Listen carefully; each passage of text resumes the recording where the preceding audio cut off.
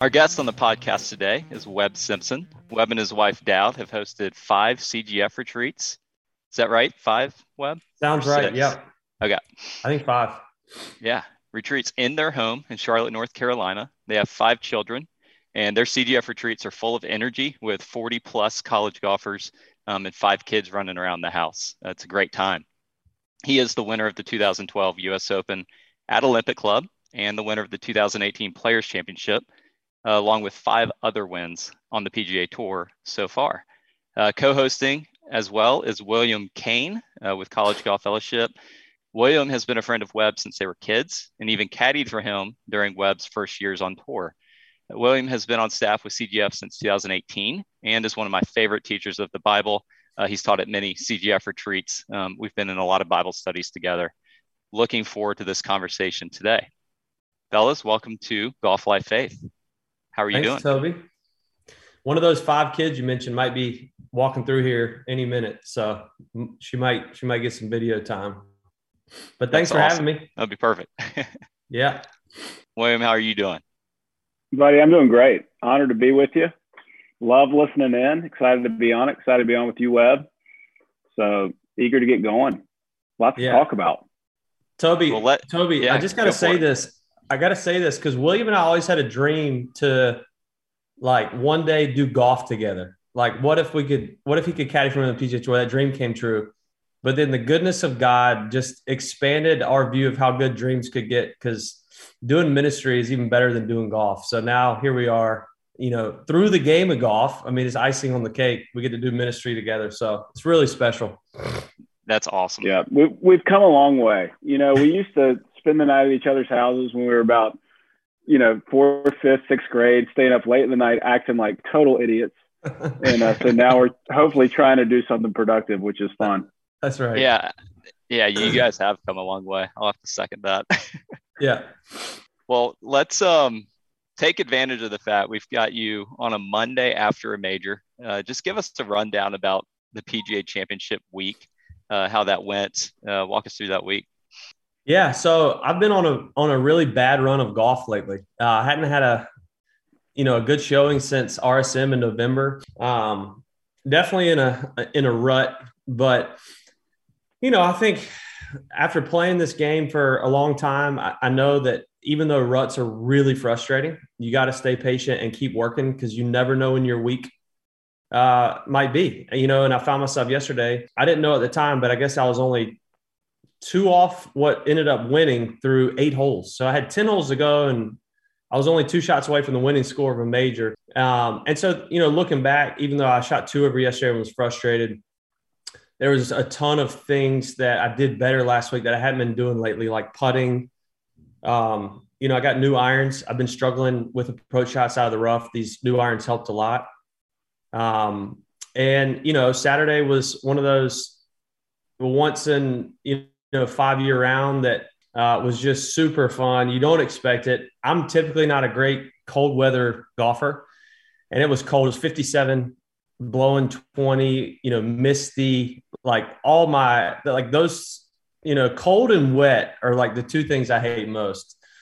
But I just, had a nice stretch there on the back, shot 30 on the back 9, and put myself not really in contention. I think I was still 8 back, but, at least contention to have a really good week. And, I got done yesterday and I was frustrated because I had, a good opportunity for a solid week, but, 24 hours have gone by roughly, and I'm, only more confident now from last week going into this week at Colonial. So I love Southern Hills. It was really hard. I'm sure you guys saw the routing of the tees. That was not the best move, I don't think, on the architect's part and, the club's part, because we just got jammed up multiple times throughout the round, and it was awkward, and you're waiting on the guys to hit. That was the only downer to the week, I think. Other than that, it was super, super good test. And, Justin hit some unbelievable shots down the stretch in the playoff. Yeah, and that round Saturday, you were low round of the day by 2 shots, weren't you? Is that right? Yeah, I think so. Yeah. Well, yeah, what were you going to say? I was going to say it's a nice little day for Wake Forest golf, wasn't it? Yeah. I mean, Will I've played with Will a few times now, and he is so good. What I love about golf too, another side note, he missed the cut in Dallas in his home event on what I've heard is a ball striker's golf course. And, one, it shows, I think, his mind, and he has such a great personality for golf. He's kind of like Dustin, like he just forgets and moves on pretty quick. And, after a miscut on an easy golf course, he finds himself in a playoff at a major. So super impressed with him yesterday. I think, his potential is through the roof, as good as maybe anybody on tour right now. So he earned a lot of respect from, people yesterday. Yeah. And Cameron Young's a deke, isn't he? Cameron Young. Yeah. And he just continues to, I think he's had 6 top threes this year, maybe. Handles pressure, handles the big moment. Willie, his caddy is one of his best friends. And, he's become just like a great caddy, like just learned a lot. And they're a great team. So fun. Yeah. Thoughts overall on what happened in the outcome of the PGA? Well, I love a 3-hole playoff. I mean, I never really thought about it until yesterday. Somebody asked me, and I guess like you go 72 holes and then you go sudden death. And it's like, man, is the tournament really decided on one bad swing, or somebody makes a 30-footer? So I feel like 3 holes at least puts a little buffer in there, and I like it. And the 3 holes were perfect: reachable par 5, reachable par 4, and a tough par 4. But yeah, I mean, JT hit an unreal shot on 17. It's a perfect reachable par 4. If you go right, there's a creek. If you go long, it's a really tough up and down. You really hope to hit it short left in the bunkers or push it and hit it. I hit it right at the green in the bunkers, which is actually the best spot to be, but you're close to the water, so it's a little bit of a risk. And then just 2 lasers on 18. So, JT's one of those guys, I feel like when he gets in his groove, he's as good as anybody, because in his own element, like he does everything so well. He's long, he shapes shots, unreal chipper. You could argue maybe the best chipper on tour, and streaky putter. I mean, not a bad putter, oftentimes a great putter, but when he's putting well, he makes a lot of putts. And I think he finished the week 2nd in putting. So, I'm surprised he doesn't win more, even though he's already won a ton. He's just one of those guys that everyone on tour thinks the world of his game. Buddy, what difference do you think Bones makes on his bag? So you obviously hired Bones earlier in the year. Does that move the needle, do you think, down the stretch in a major championship? If so, how? Maybe speak to the role of a caddy, especially a veteran caddy. Yeah, I definitely think it does. And I think the veteran caddy's talent will show itself most in the high pressure moments. You guys might have seen this. I read a great little story last night. JT played bad Saturday. I think he shot 4 over. He was on the range with his dad and Bones, getting so frustrated, not hitting it good. And Bones kind of pulled him aside and basically told him, like, hey, you have been putting in great work. Like, you are on the right track. We are seeing a lot of good things happen. Like, I want you, more than anything, before you hit, good shots, I want you to leave tonight, like, feeling good about your game, like feeling positive about where we're headed. And so I think in that moment, he recognized that this guy probably isn't going to win the PGA, but he has an opportunity to have a really solid Sunday to continue, a season that could be really special. And apparently it meant the world to JT, and it kind of turned his whole mindset around. And I think only a veteran, having seen, what this game can do to us and make us crazy, he knew in that moment, it's more important for me to get inside of his head and change his mind versus, getting a technique better and hitting good shots. And who knows what it did yesterday? Maybe it calmed him down. It probably caused him to exhale a little bit and be like, okay, he's right. We are on the right track. We have seen good things happening lately. And Willie, I think down the stretch, you want, at least for me, I think most guys, you want your caddy to be super level. You don't want them too up. You don't want them too down. As you get in contention, the moment does change and evolve. And so you go from, you're not a factor in the tournament, you're 6 back, to all of a sudden you're 1 or 2 back. So the situation is now maybe more important, in some people's eyes, or, you have a new opportunity you didn't have 2 hours ago. And so you really need that guy beside you, your teammate, to make you feel like everything's normal, and just calm you down, because it does get to a point where you feel it and you're excited, and that's a good thing. But I didn't hear much commentary between them on the course, but I'm sure Bones did a great job of that. Yeah. So, and you've mentioned the word frustration with JT, and then also your own game after Sunday's round. And then you said you've been in a rut. Like, what are you working on right now? What does that look like? And then how do you measure your success in golf? How do you know when you're moving in the right direction? Yeah, great question. I've been working on a lot of things. I would say the two main things. I've been working on my putting stroke. A lot of times we'll have these good intentions of going to work on something in our technique, and it makes sense on paper, and you work on it, and what you're working on gets better, but you create another problem that you didn't see, before that. It's like the whack-a-mole game. We always talk about, you hit one mole and then another one pops up. And so that's what I've been working on with putting. It really starts with my setup. I got my right arm too far under to try to promote more of a kind of an inside natural arc putting stroke. And it just caused me to have way too much face rotation. And we didn't see it till, a few months after I was working on it. And then my golf swing, I typically play with an open club face, and I kind of roll the club inside. And in the past, when I've tried to square the face going back, my backswing becomes so up, kind of like JT's backswing, that I become so steep on the way down with so much lag, and I kind of get what we call jammed. I have nowhere to go. And so that part's been frustrating, because the better I get my club face, I create a new problem by getting more upright and getting more steep. And so we've really been working hard on square face, but more inside. Paul, my caddy, I kind of have two swing coaches, and Butch Harmon, who I see a couple times a year, and then Paul, day in, day out, and they communicate, and I communicate with Butch. So it's this kind of triangle effect. And what Paul noticed was my best years of ball striking. He has video from all those years that I did play with my club face rolled way inside of most tour players, but the face was square. And so he said, "Hey, I don't care anymore if your face roll or if your club rolls inside your hands. As long as that face is square, we can play great golf." And so that's kind of what I've been focused on. And I think, to the second part of your question, Toby, where what you're working on is the right direction is when in the bigger moments, or when you need to hit a shot, when you feel like, and not just one shot, a tournament of shots, or down the stretch on a Friday, if you're on the cut line, if you're seeing good results when you're feeling pressure, because any of us can go to the range and make a golf swing look pretty and hit a good shot.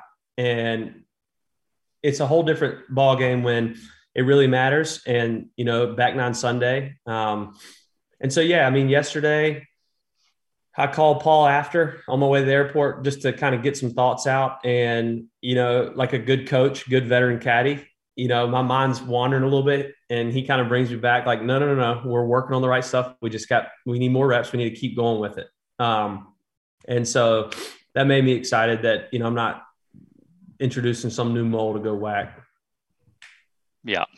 It's amazing how one problem will be corrected, yet then a new problem comes up and you're going, where did this come from? Exactly. So, I know, it's frustrating. One more golf question before we kind of move into, I think, a faith direction, which Toby and I would both like to do. But Webb, one of the things I think sets you apart golf-wise is you're really good at getting the ball in the hole, And so I remember being on a golf trip a couple of years back, and we're on the range, and you're looking at my golf swing, and like any human, I think my golf game is more important than everybody else's. And like any golfer, I think I'm good and worthy of attention. So I ask you to look at my golf swing, and I'm hitting all these shots 10 yards left. And I'm like, buddy, why am I hitting everything left? And you look at me and you go, you know what I would do? And I said, what? And you said, sorry, I'd aim 10 yards right. But that's kind of what makes you great on the golf course. So quickly talk about, to the competitive golfer, the difference between playing golf and playing golf swing. And at Yeah. what point do you get off track, man, and just go score a golf ball? How do you kind of find that balance? Talk us through how you approach that. Yeah, that's such a good question. And I actually have two great, fresh, tangible examples of where I did a great job of it last week and a horrible job. So my first round on Thursday, the 8th hole is this monster par 3, like 245, 250. And the wind's right to left, blowing 20 miles an hour. And the right club for me probably was a 5-wood, like a hold 5-wood. But if I pull it, long left is a creek, and I'm just not great at holding 5-woods. But Paulie, to a caddy, that's our only club. It's a hold 5-wood. And he comes in, I kind of whisper to him. I say, hey, I'm not feeling that hold. What do you think about like a hook 3-iron? And he kind of thinks about it for a second. And he knows by now that means I'm uncomfortable with 5-wood. He needs to unless he hates it, he needs to let me go. So he's like, I love it. So I like he loved it. He didn't like it at all.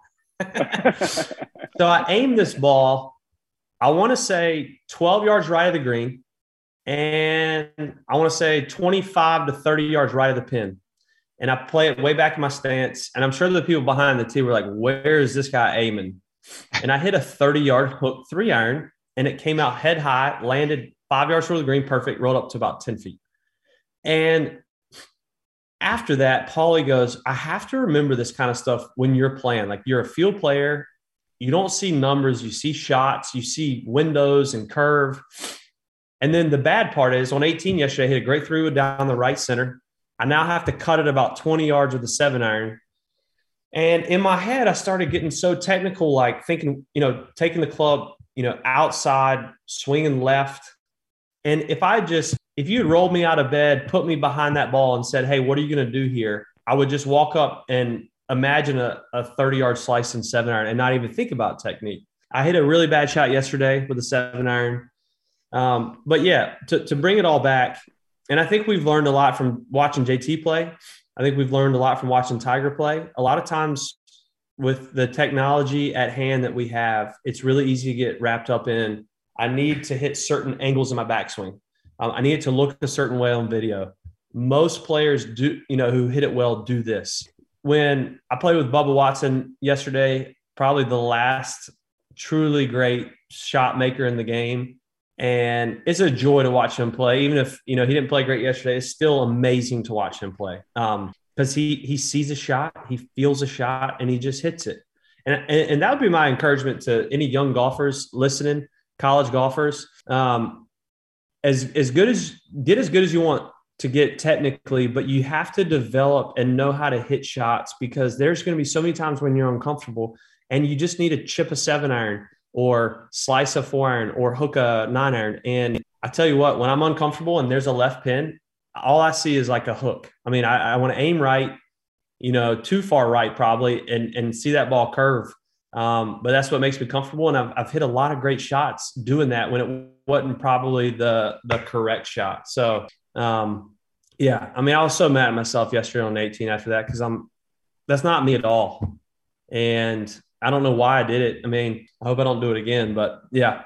So it sounds like you're trying to explain Romans chapter 7. Exactly. I don't understand what I do. What I hate, that is what I do. I cannot do what I want to do.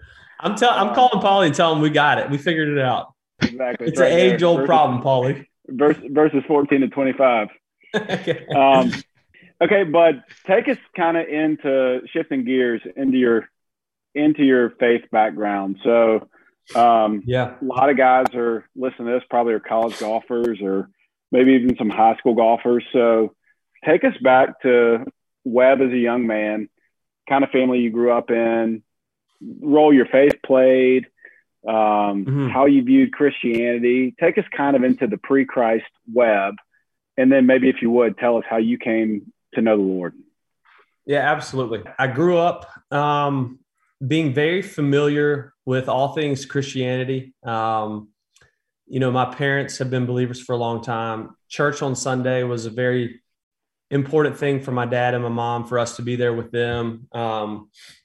In middle school and high school, I loved all the Christian things, FCA, Young Life, all the Bible studies at Bojangles.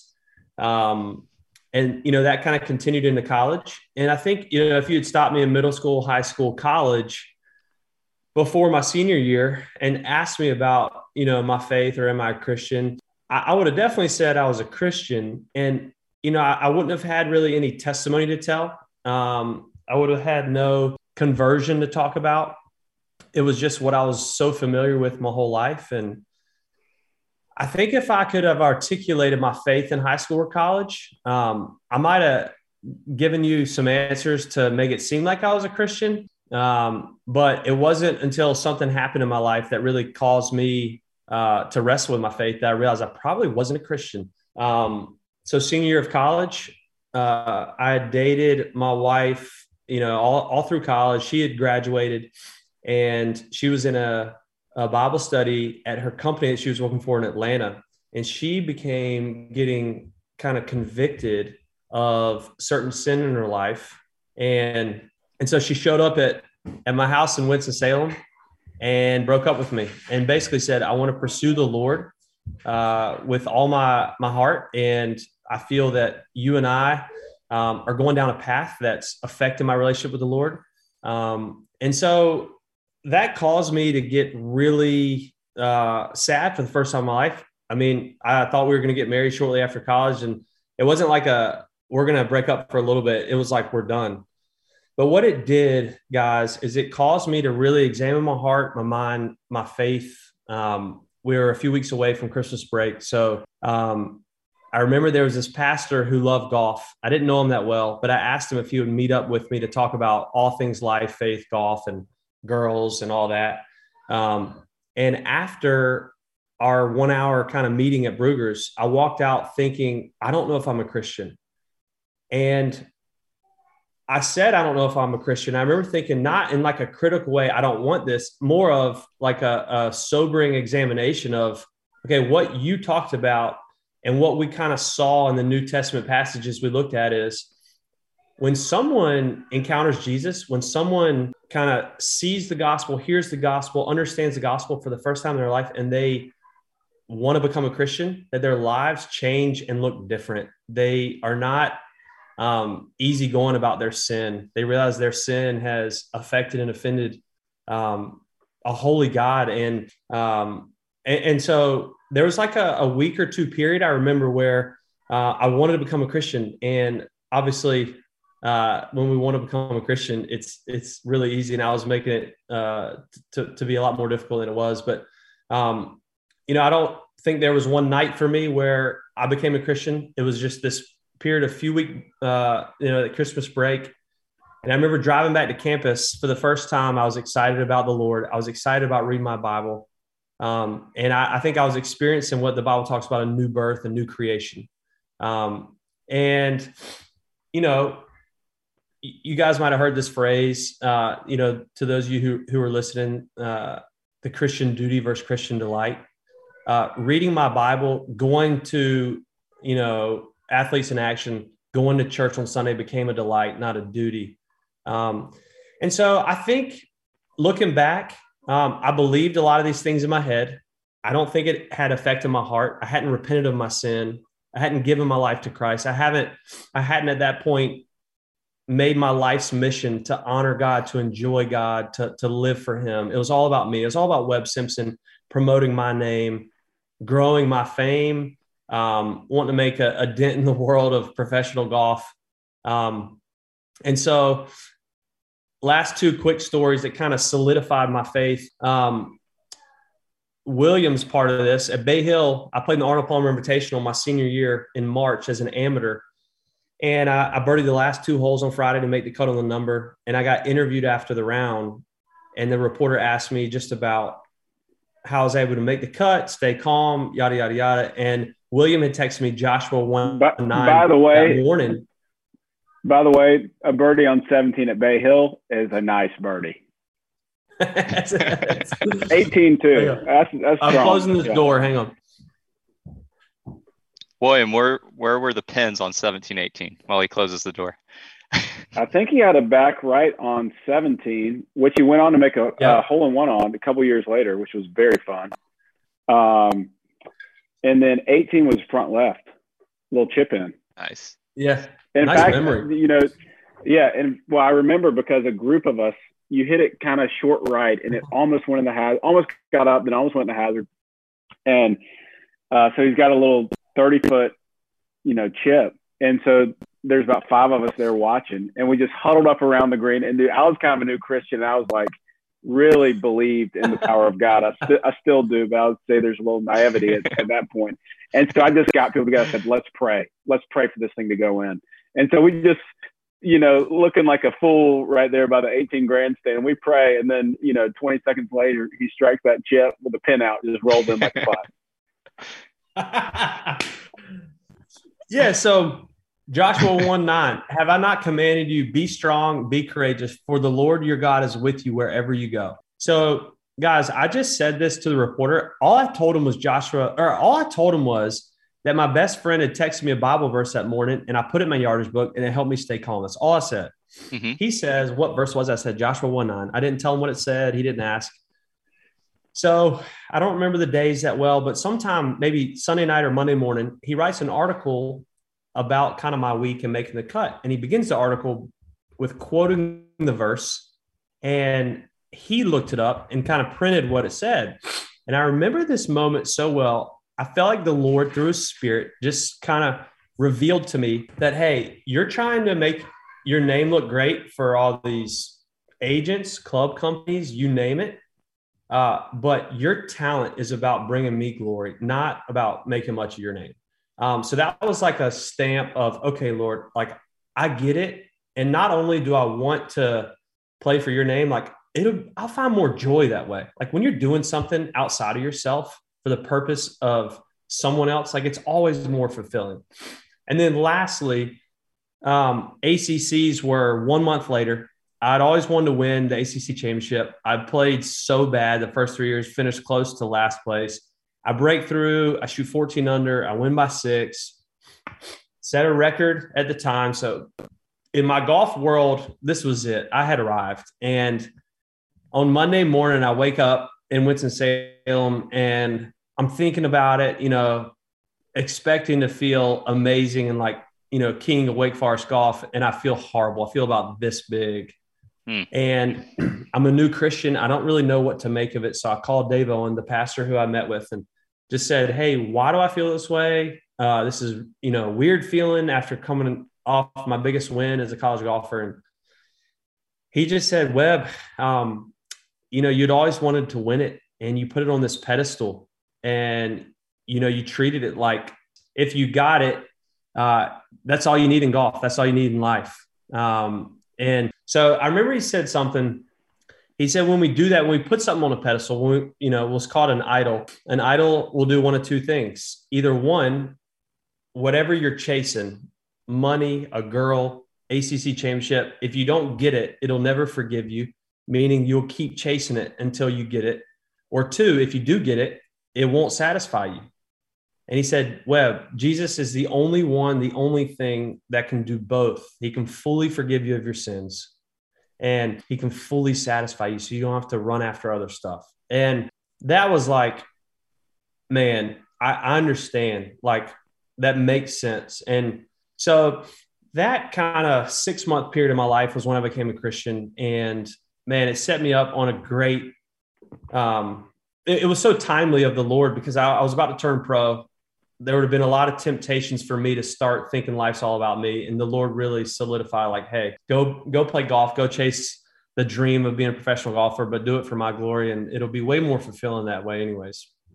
Can I dig in on that a little bit where you closed?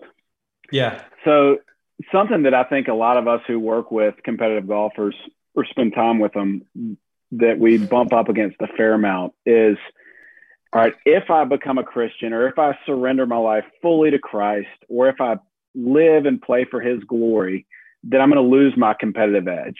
I'm not going to get everything out of my game. And so, did you stop being competitive when you became a Christian? Where does like going and trying to be the best player you can possibly be and doing it for the glory of God, where does that meet? Talk us through how you think about that tension that we sometimes feel.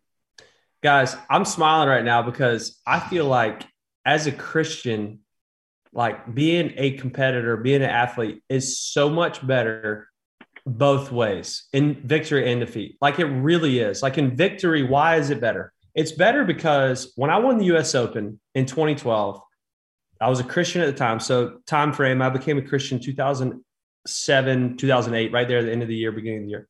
2012, I won the US Open. I feel like I enjoyed that win more than a non-Christian because I knew that it was going to go by so fast. It was going to pass so fast. Like it was a gift from the Lord that I won. Does he want me to enjoy it? Absolutely. But in a few short years, I will be forgotten. Even on the trophy, which sits right over here, there's names on there of guys I've never heard of. Like I'm a nobody very soon. And so why does that make me enjoy it more? Because it's not about me. Like it is what it is. It's one tournament and the best players in the world are there. And it's one of the majors. It's a big deal. Yes. But it's going to go away like this. And I think when you don't have that perspective, when a major is everything and you do win, I don't know what, where JT is in his faith, but I think there's this kind of nagging the next one. Like I got to get another one. Like he has two. His good buddy Jordan, what does he have? 3 or 4? I guarantee he's thinking about him. Like I want to get to Jordan's level, and Jordan's thinking, man, I want to get to Mickelson's level of 7, whatever, 6. And so it's this never-ending, exhausting cycle. Whereas as a Christian, you're like, no, Lord, like thank you, like that was a gift. Like nothing is promised. Like the fact that I'm going to wake up tomorrow morning, breathing, my heart pumping, that's not promised. It's not a given. So every day is a gift. Everything is a gift. A major championship is a massive gift. And so you just, you hold it like this and you thank the Lord. And then in defeat, why I think being a Christian is so much easier in defeat, man, the sovereignty of God is a wonderful thing to think about as a Christian, because if I believe that God is sovereign, which means he's in control of all things, like he holds the world together. He's plotting my life. Like I'm trying to be faithful by his strength to go after what he wants me to go after, to live how he wants me to live. But ultimately, the Lord has already written my story. He's already written my days. And so like yesterday, I'm frustrated after the round. I feel like I lost an opportunity to have a great week at a major championship. And so I'm frustrated. Like I feel it. I've been working hard. I wanted more out of yesterday. But as a Christian, I have this peace that is so strong that like I can rest. I can trust that the Lord continues to have purpose for me, even in a struggle like that, that nothing's wasted. And so it just brings so much meaning to defeat or times like, I've been in a rut that he's teaching us stuff that I don't want to miss. And so it's so freeing as a Christian to do this game, both on the good days and the bad days. And I think to you young listeners who are just starting out or turning pro or, trying to figure out the college golf thing, even as a Christian, a buddy of mine once said to me that I made some comment, like, I don't think the Lord cares about what I shoot. And he made some comment back. He goes, I think he cares a lot more than you think he does about your golf. And what my friend meant was that God is in the details of life. He's in the details of my everyday life. I think it brings him glory when I work hard. I think he gets delight when I hit a cut 7-iron to 4 feet. I think the Lord is in the details. And so I've stayed just as competitive as I was before as a Christian with golf, if not more. But like the bad days don't sit with me as long. And the good days are more of just, man, that was a good day. What's for dinner? And so it's this kind of lightheartedness that happens. And it's not everything, and that's a good thing. It's a good feeling for me. Yeah. And I like how you talked about, you can still be frustrated while fully trusting the sovereignty of God. Like it's not just going, all right, well, I'm frustrated with maybe giving up an opportunity in contention, to use your words, but you can still be frustrated in that. You don't just go, well, God's sovereign, therefore I shouldn't feel disappointment over this. That would just be Correct. Stoicism. And to be able to go, man, this was frustrating. Like you can hold that so loosely and just trust God in that. It's so good. That's right. Yeah. And I mean, I already had I had about an hour today where I got to reflect on okay, when you're frustrated, you don't want to learn from stuff, but I made myself do it for an hour. Okay, these are the things I did wrong. Here's how I can get better for next week. And so, again, I want to be as good as I can possibly be. And so just because I'm a Christian doesn't mean I'm just going to, have the attitude of, man, God's in control. He's got it. No, God's given me a gift to go out and work as hard as anyone, and if I don't, I dishonor him, I dishonor the gift he gave me. So I think as Christians, yes, we should be among the hardest workers in the room. Yeah, you feel like you have, we talked about this a lot, Webb, you have an obligation to steward or to manage or to take care of what God has given you. Right. One of the ways you honor him is saying, all right, Lord, I might not have the same ceiling as Dustin Johnson or Rory McIlroy, but my job is to get the most that I can out of me. Exactly. And then the results are the Lord's, and that frees you up to go be you on the golf course to the glory of God. That's right. Exactly. Yeah. And starting with the end, that last day, or let's take a year, let's say the season's done December 1st. What do I have to do on December 1st to be able to look back and say, this was a great year? And I'm not talking about results, but I worked hard. I had a good plan in place. I worked the plan. And when you take care of those things, the things that we can control, I feel like that's when like true peace comes as a athlete or college golf fellowship guy, whatever it might be. Like that's where peace comes, is that we've done what the Lord's asked us to do, and the results, we just got to live with them. Okay. What about Tobe? How are we doing on time, dude? So we're 38 minutes in, so we got some time. So keep going. Okay. Buddy, what about just more basically apart from golf, just your walk with the Lord? So like, what are you reading in the Bible? How does that time even work for you? How do you handle that on an off week? What's it look like for you to kind of meet with the Lord on a day-to-day basis when you're on the road?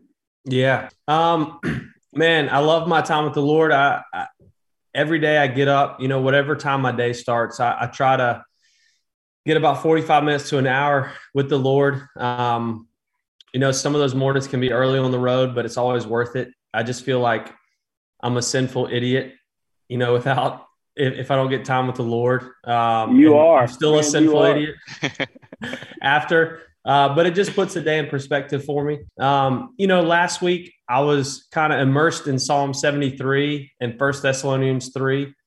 And, a typical day of quiet time for me, I'll read for a little bit, and sometimes I'll pray after. Sometimes I'll read and pray while I'm going. Like you said, Toby, I'm a dad of 5 kids, husband to dad. And so they're constantly on my mind on the road. And so I'm praying for them, thinking about them throughout the morning. But the longer I've become a Christian, or the longer I've been a Christian, my favorite type of time with the Lord is just reading a little bit per day and really thinking on it. I feel like I can remember it a lot better. I'm continuing to be blown away with Paul's perspective that he had. I got to share this. I'll pull up my phone real quick. This just hit me last week. 1 Thessalonians 3. I'm just going to read the first 5 verses. All right. Therefore, when we could bear it no longer, we were willing to be left behind at Athens alone, and we sent Timothy, our brother and God's co-worker in the gospel of Christ, to establish and exhort you in your faith, that no one be moved by these afflictions. For you yourselves know that we are destined for this. What are they destined for? Suffering and affliction. For when we were with you, we kept telling you beforehand that we were to suffer affliction, just as it has come to pass, and just as you know. For this reason, when I could bear it no longer, I sent to learn about your faith, for fear that somehow the tempter had tempted you, and our labor would be in vain.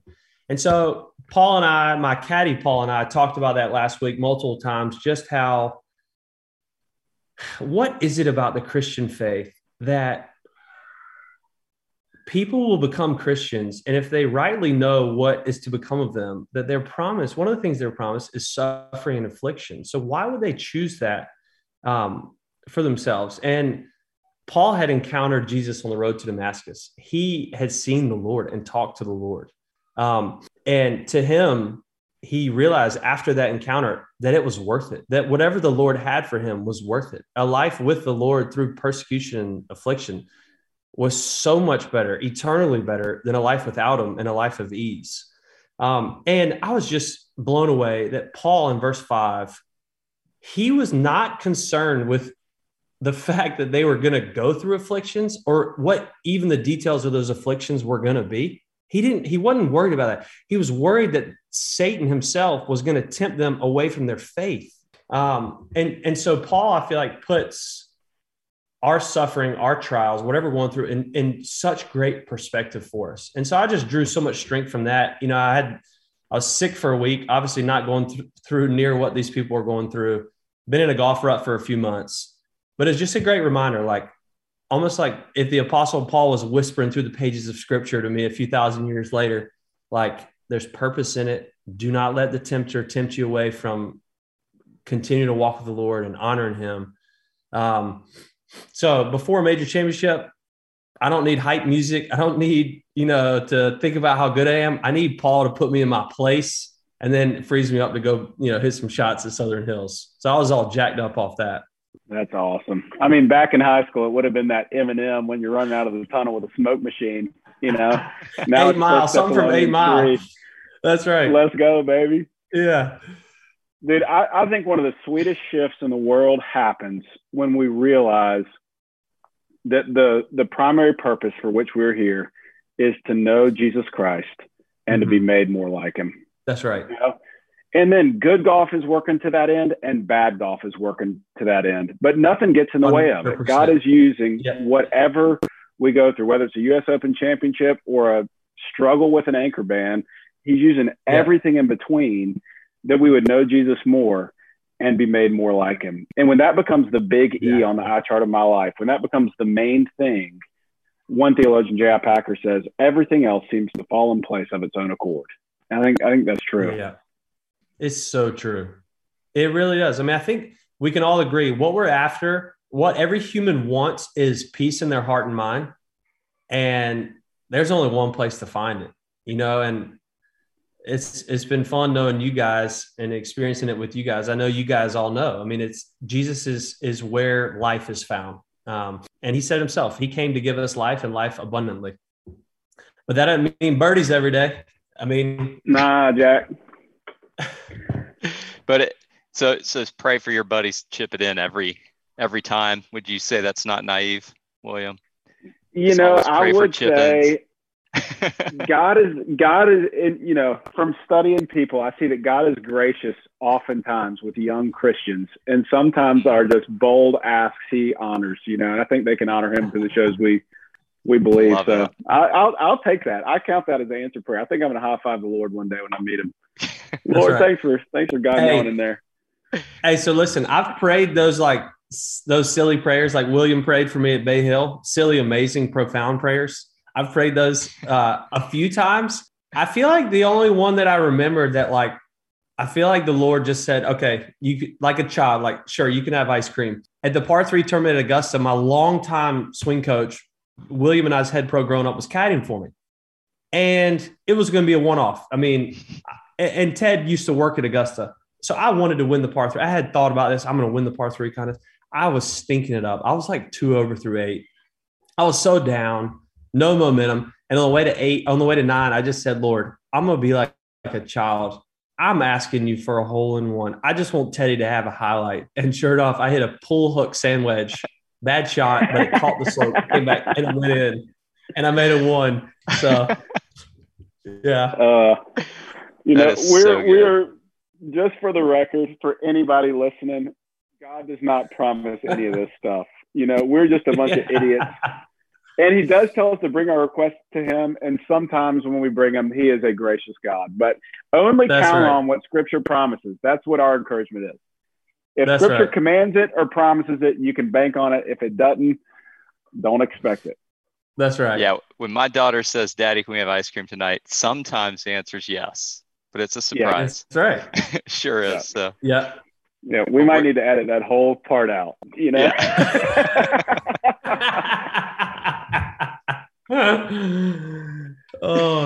Their right, one takeaway is going to be if they just pray hard enough, they'll get a hole in one. Yeah. Seriously, that's not it. Just become a person of the word. Live to know Christ. Live to be made more like him. Okay, I know Toby's got some rapid fire questions, but Webb, it's hard to talk to you without you talking about marriage and local church. So two of the things I just respect about you most, you're a good husband that loves your wife and prioritizes your marriage, and you love and serve your church. Mm-hmm. So can you just speak to both of those things and the role that your faith has played in kind of making you a man who loves his bride and who loves the church?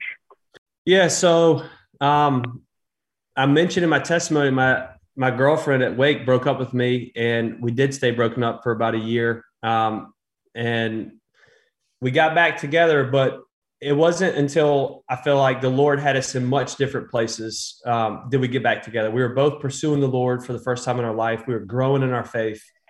There was a commitment first to the Lord that, hey, we're going to live our life to honor you, Lord. Like whatever that looks like, we're willing to do it. And two, we want to honor each other. We want to honor you, Lord. We want to honor each other. And we do not want to screw this up again.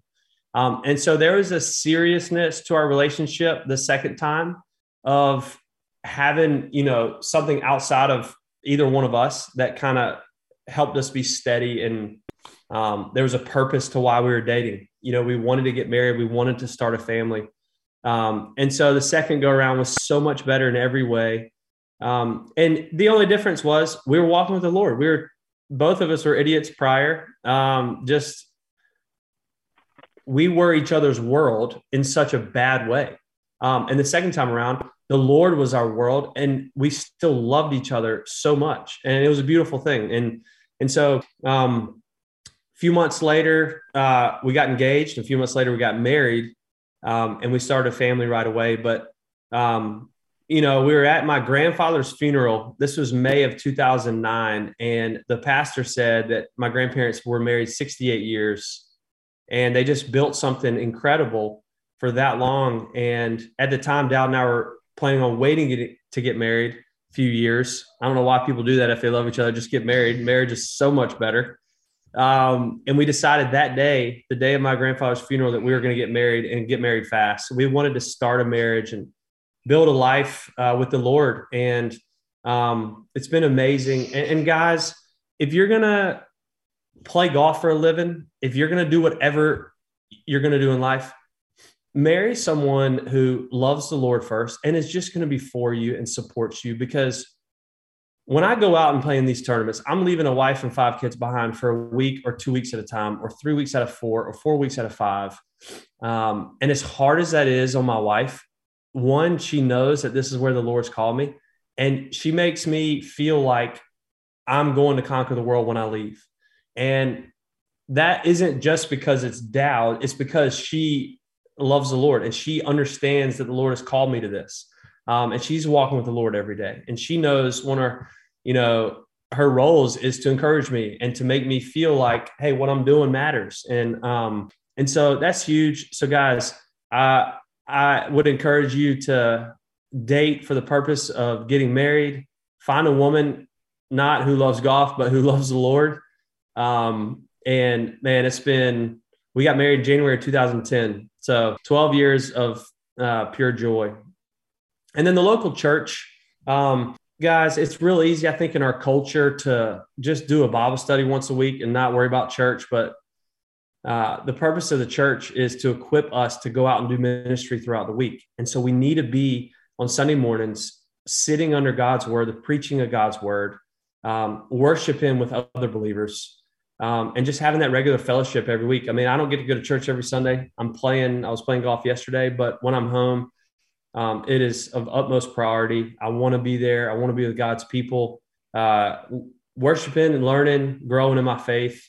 And we know from God's word that it is super important for us to kind of cultivate that habit. And it definitely doesn't feel like something I'm supposed to do, even though I am. It feels like, it's a gift to be able to go, and I look forward to it, every Sunday. That's good. Well, Webb, just to conclude us out here, I've just got a couple rapid fire questions to learn a little bit more about you, and then we'll close it up. But what's your favorite meal with your family? All 5 kids are there. Favorite meal as a family? Favorite meal, Dowd, I don't cook. So Dowd cooks, she makes a Caesar salad, pasta bolognese, and some good bread. Just good old hearty Italian meal. Nice. And what's your go-to like dinner on the road? Quick, easy. Most common meal I eat on the road is Chipotle. What's your order there? Burrito bowl with a lot of editing along the way. Yeah. I'm like the Chipotle person's nightmare because I get very specific when I'm in there. All right.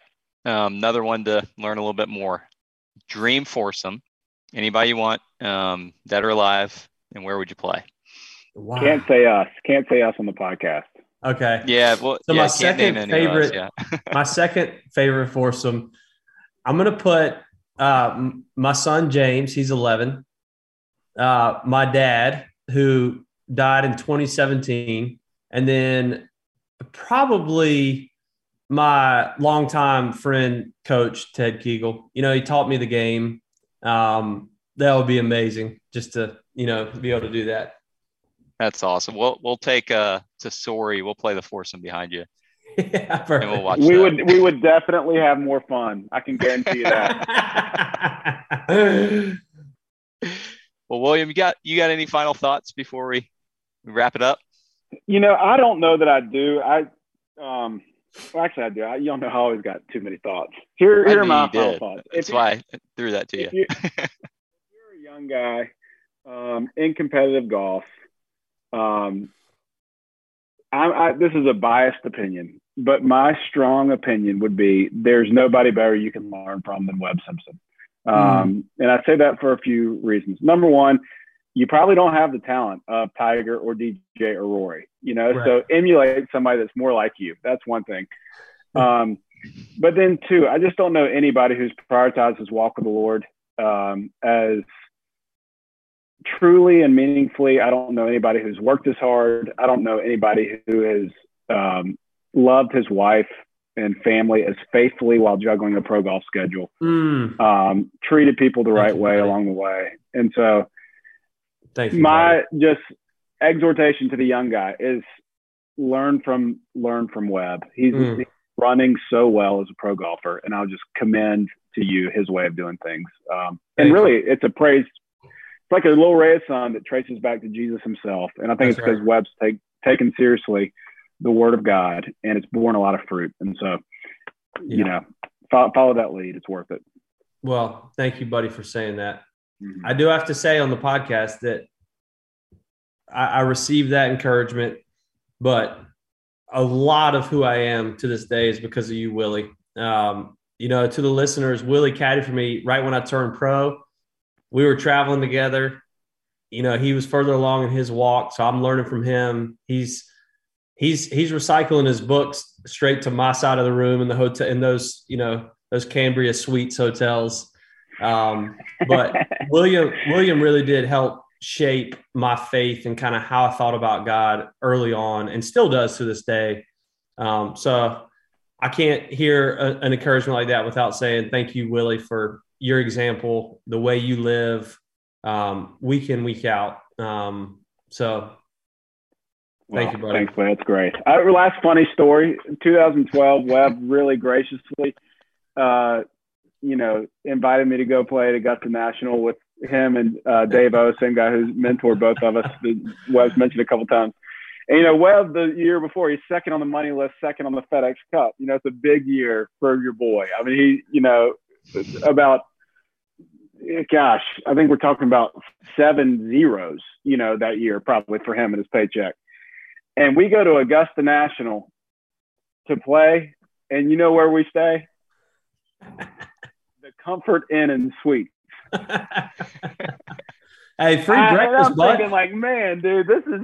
I appreciate good stewardship, but this is problematic. They got free hard-boiled eggs. Tax write-off or something. You don't want the free hard-boiled eggs?